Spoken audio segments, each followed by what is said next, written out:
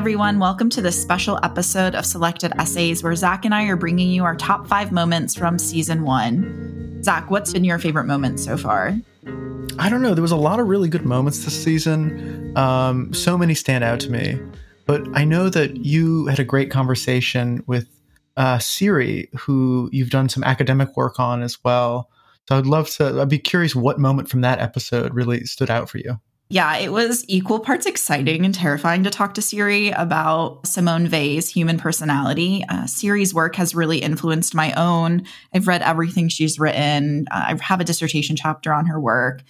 And so it was a bit surreal to be able to talk to her and also talk to her about someone who features in a different chapter of my dissertation.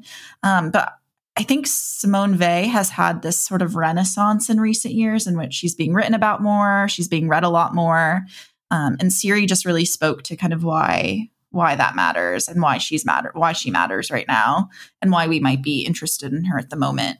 And at the end of the clip that you'll listen to, we hear her say about how Simone Weil points us to this idea of being part of a fragile connective tissue. And I really love this because it's something that preoccupies Siri's work as a whole. She's really interested in intersubjectivity and how we're connected and interconnected, how we influence one another, and how we can all make each other's lives a bit easier and a bit better. And so I loved how in this passage, you really get a sense for not just why Weil matters today and why Siri reads her and why contemporary society can benefit from reading her more, but also kind of what's motivating Siri's work as well. The contemporary interest in Weil always has to be draped in our own perceptions, right? We are in a world of group and, what is called often identity politics, if you will. Right. And I think this has become fractious, Right. a fractious reality, right? So that people are submerged in an identity. And what Weil is saying is that really it is impossible for the group, especially political groups, to speak for, the deep individual experiences of human beings.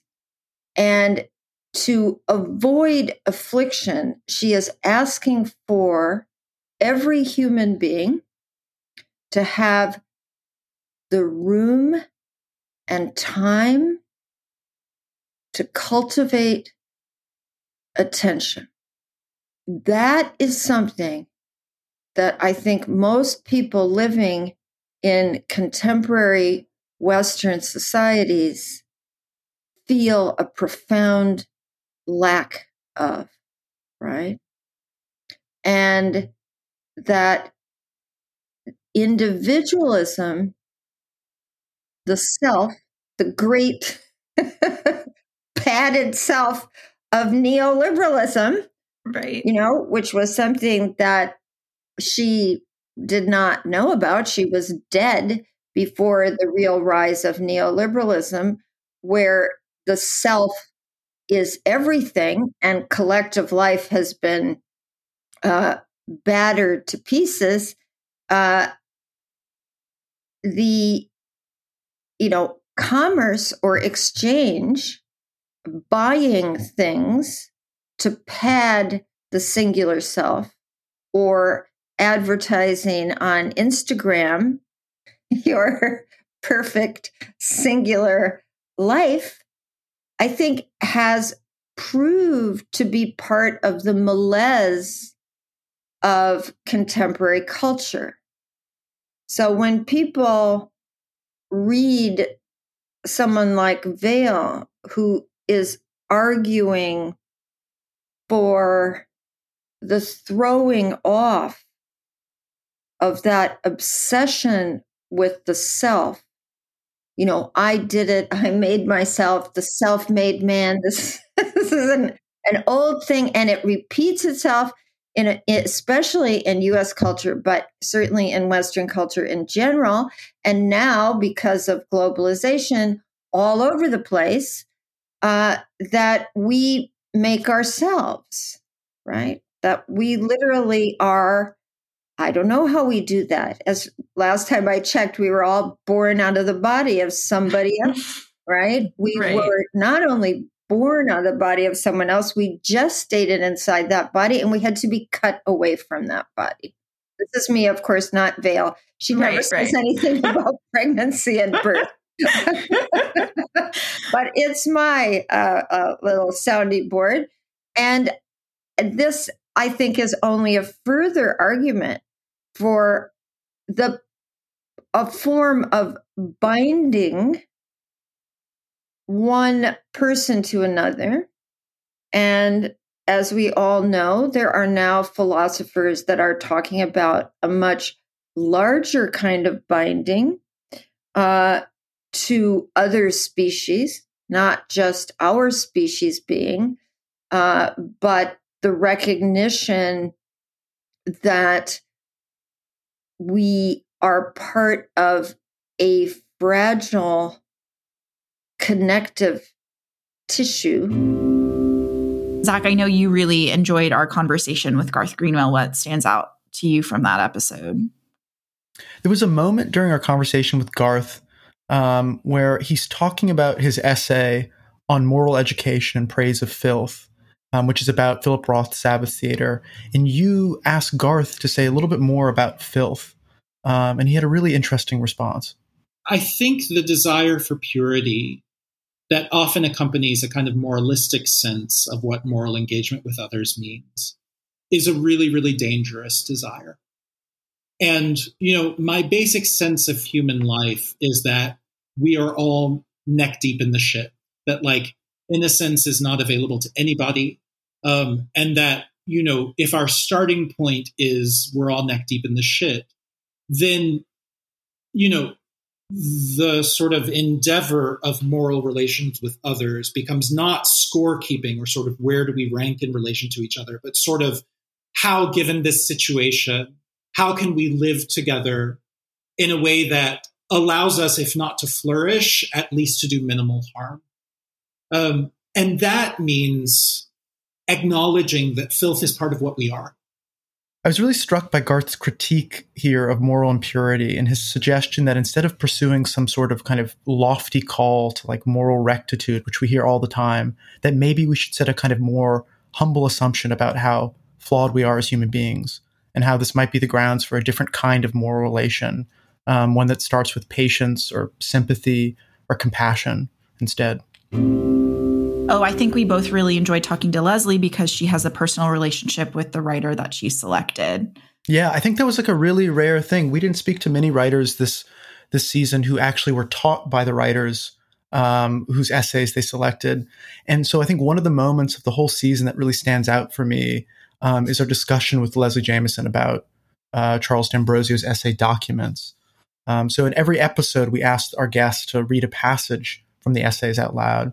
And I found that this added a kind of different dimension to our discussions because we were talking about rhythm and tone, which is something that you read in literary criticism, but you don't often get a sense of unless you're reading the essays out loud.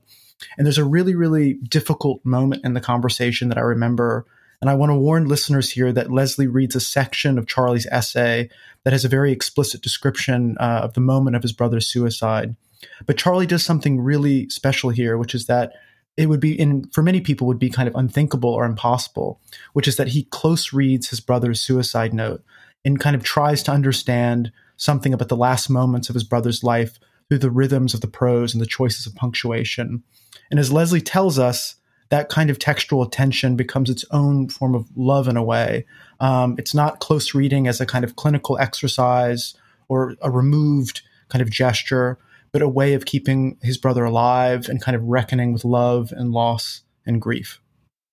My brother Danny wrote his suicide note in my bedroom. And then, after a caesura that I know exists because he had to put down the pen in order to pick up the gun, he shot himself.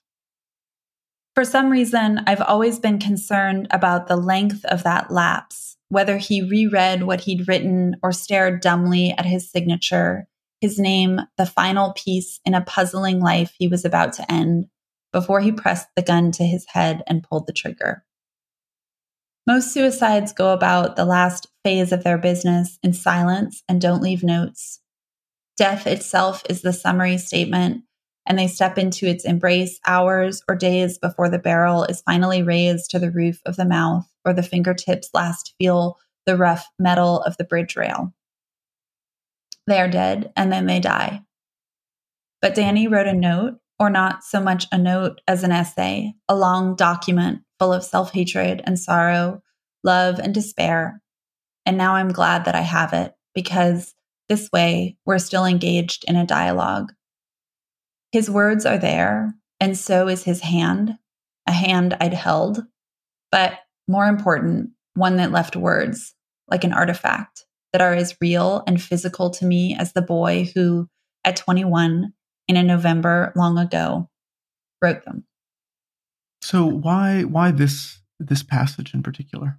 Yeah, it's so. I have probably read this essay, I don't know, 30 times, 40 times, so many times, and it never stops. Just being so deeply moving to me, and really moving to hear it aloud. In part because so much of its force and expressive substance just dwells in its rhythms. Even like that, just, reading the last sentence of that paragraph aloud with all of its commas, you feel a voice really struggling to speak, to say something that is very hard to say, even as it's glad to be saying it. I find that to be one of the most moving parts of that passage, and really the whole essay, that this idea of engaging with the words someone left behind as a way of staying in conversation with them, and in particular, in this case, a way of staying in conversation with the dead.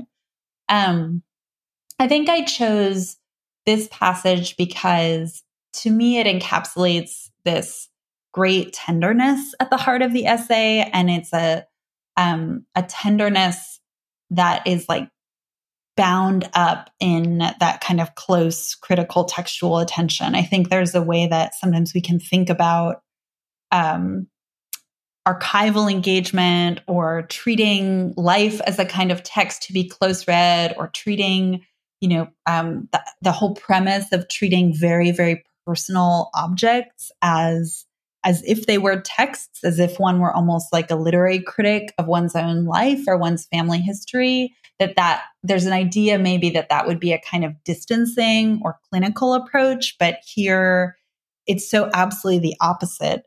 This close textual attention to his youngest brother's suicide note becomes not only the words themselves, but the conjuring of the process of writing them, and its temporality and its physicality and its beat by beat, putting down the pen and picking up the gun, the pause in between, like all of that close attention comes so clearly from love and from grief, and from the way that grief and love produce a desire to understand, a desire to kind of do the impossible, which is to be with his brother in that moment, to be with him, kind of even feeling just the texture or the chill of the gun, or feeling what it felt like to write his name one last time, trying to feel what it felt like to be bewildered by the life that had like delivered him to that moment. That kind of aching movement, self-summoning towards an impossible proximity is just a tremendous act of emotional expression, and it's happening right there in that paragraph. It's happening in its words, and it's happening in its rhythms, and to me, it's like, yeah, that's what writing can be. Another episode that really stuck out for us was one with Karina Del Valle-Shorsky, where we talked about Samuel Delany, who I think you and I had both encountered as a science fiction writer, but we're less familiar with as an essayist. Yeah, and here I am asking Karina whether or not Times Square Blue is good sex writing or not. So what Samuel Delany's doing is traveling around to the porn theaters of New York City and detailing what's going on in these porn theaters. And I've read so many articles lately maybe it's tweets, maybe it's a combination of both, where it's asking, okay, is this writing good sex writing? And I feel like the only novel I've read as of late that's received praise in this regard is Lillian Fishman's Acts of Service. But Karina does assure me that no, this Times Square Blue is also good sex writing. And so listen to what she has to say on that front. There's a kind of shadow life to Times Square Red, Times Square Blue, which is like the shadow question of the place of women. And the way he engages it, I find really interesting and like kind of satisfying. One is like that, he basically credits these women editors for being the ones who like were expressing the real curiosity about this. And it goes along with, I don't know. I mean, I feel like, why was it women editors that wanted that? I feel like, at least speaking for myself, like I feel like it's in my interest to hear every kind of sex described.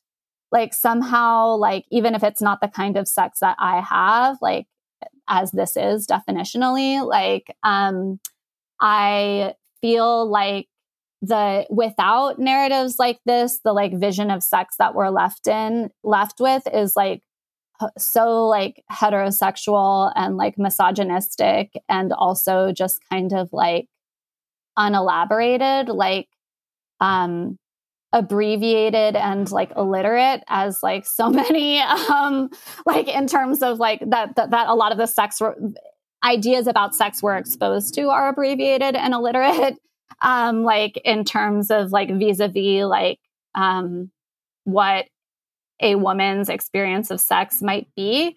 And I think that's actually true for everybody, like that we're all alienated by like the kind of dominant visions of sex or narratives of sex that we're given. But like maybe possibly like as women and certainly as queer people, like any other description is going to be like a form of liberation from like the hold that those like dominant narratives have on us. So maybe that's what the women were hungry for. Yeah, I'm totally fascinated by the fact that women editors insisted that Delaney incorporate all of this sex writing, because I don't know if the essay would exist without it. Once you start reading it, it's just an abundance of this. And second of all, as Karina's saying, there's this want from a woman for a certain type of writing that Delaney's providing, but that they're not finding anywhere else. And so, yeah, I think this essay is great in that regard. Zach, I love that you had friends who had taken classes with Anne Fadiman, our second guest on Selected Essays, because you were able to get some anecdotes about her and her as a teacher and what she says in the classroom. And I know there's one we got to talk with her about in this episode. Yeah, it was really great because one of the themes of the season, which I wasn't really expecting, was that we would get to talk to these writers, many of whom are teachers, about how they teach these essays. And I remember hearing this great anecdote about Anne, which is that in her writing class, she draws a distinction between swamp drivers and diamond polishers. Of course, I don't think that this typology is perfect and it doesn't cover everybody, but I do think that most writers, and this is just about the writing process, are they the sort who would become paralyzed or blocked, couldn't go on to the second sentence unless they had already made the first one pretty much perfect? Or are they the sort who need to zoom along really fast because they would be blocked if their momentum was halted? And so the swamp drivers they'd sink into the swamp if they didn't go fast, as my older brother and I once actually did sink into a swamp when we were driving sort of through it in a kind of primitive four-wheel drive car in the summer of 1970. And we sort of stopped to admire some nice birds, and all of a sudden we sank. So that's the origin of swamp drivers. So, one is slower, one is faster, one needs a lot of momentum, one needs perfection. Each can become easily blocked, and one needs more drafts than the other. But I think ultimately, in the final draft, the prose can be equally perfect. I'm married to a swamp driver, and his first drafts are hardly written in English. I mean, the sentences are not complete sentences. He just, every other word is something he's going to fill in later. But boy, by the time he gets to his 10th draft, it's absolutely gorgeous. Zach, are you a diamond polisher or a swamp driver? Well, Anne kind of put us on the spot in the episode, and I don't remember what I said, but I think I'm, in truth, probably a diamond polisher. I would like to be a swamp driver, but I think I'm stuck as a diamond polisher for life. But what about you? Yeah, I think it depends on which stage I'm at. So when I'm first trying to get ideas down, I'm a swamp driver. But like my sentences aren't actually sentences. They're just like thoughts that are kind of in an outline type of fashion. And then once I get paragraphs down, then I become a diamond polisher. Yeah, I don't know. I'm like, wish I could be more of a swamp driver, but I think I'm happy that I'm a combination of the two. So after this whole season, Jess, I'm curious, what's your take on essays? Are you feeling optimistic about the essay? Are you feeling down on the essay? What's your takeaway? Yeah, I would say I'm optimistic, though I do find it interesting that no one selected an essay that's been published very recently. I mean, we started with Virginia Woolf's Death of the Moth. We have George Trow, something by George Trow. So nothing that's published like right in this present moment. So I wonder what that's saying about the essay, what it's saying about the essay of the mid 20th, late 20th century versus now, or if it's just too early to say which essays of today are going to be canonical. I do have a feeling Garth Greenwell's essay that we got to talk about with him is going to be canonical down the line. But how about you, Zach? It's so true. And one of our guests pointed out at one point as well that we only had one essay that was before the 20th century. So it feels like there was something about the heyday of that kind of mid-century moment or the late 20th century that seemed to be a kind of golden age of the essay, at least for contemporary essayists looking back right now. So I am kind of curious in the next 10, 15 years, which essays from our moment are going to kind of last. Yeah, so we're gearing up for season 2. Lots to look forward to there. We're speaking with people like Susie Hansen and Claire Bucknell. We're also talking with Shumana Roy and Apoorva Tadapalli. We're talking with Michael Clune, Emily Ogden, and Greg Jackson. So just stay tuned. But thanks so much for listening for 2023. And yeah, we look forward to giving you more content in 2024. So as always, until next time, listeners.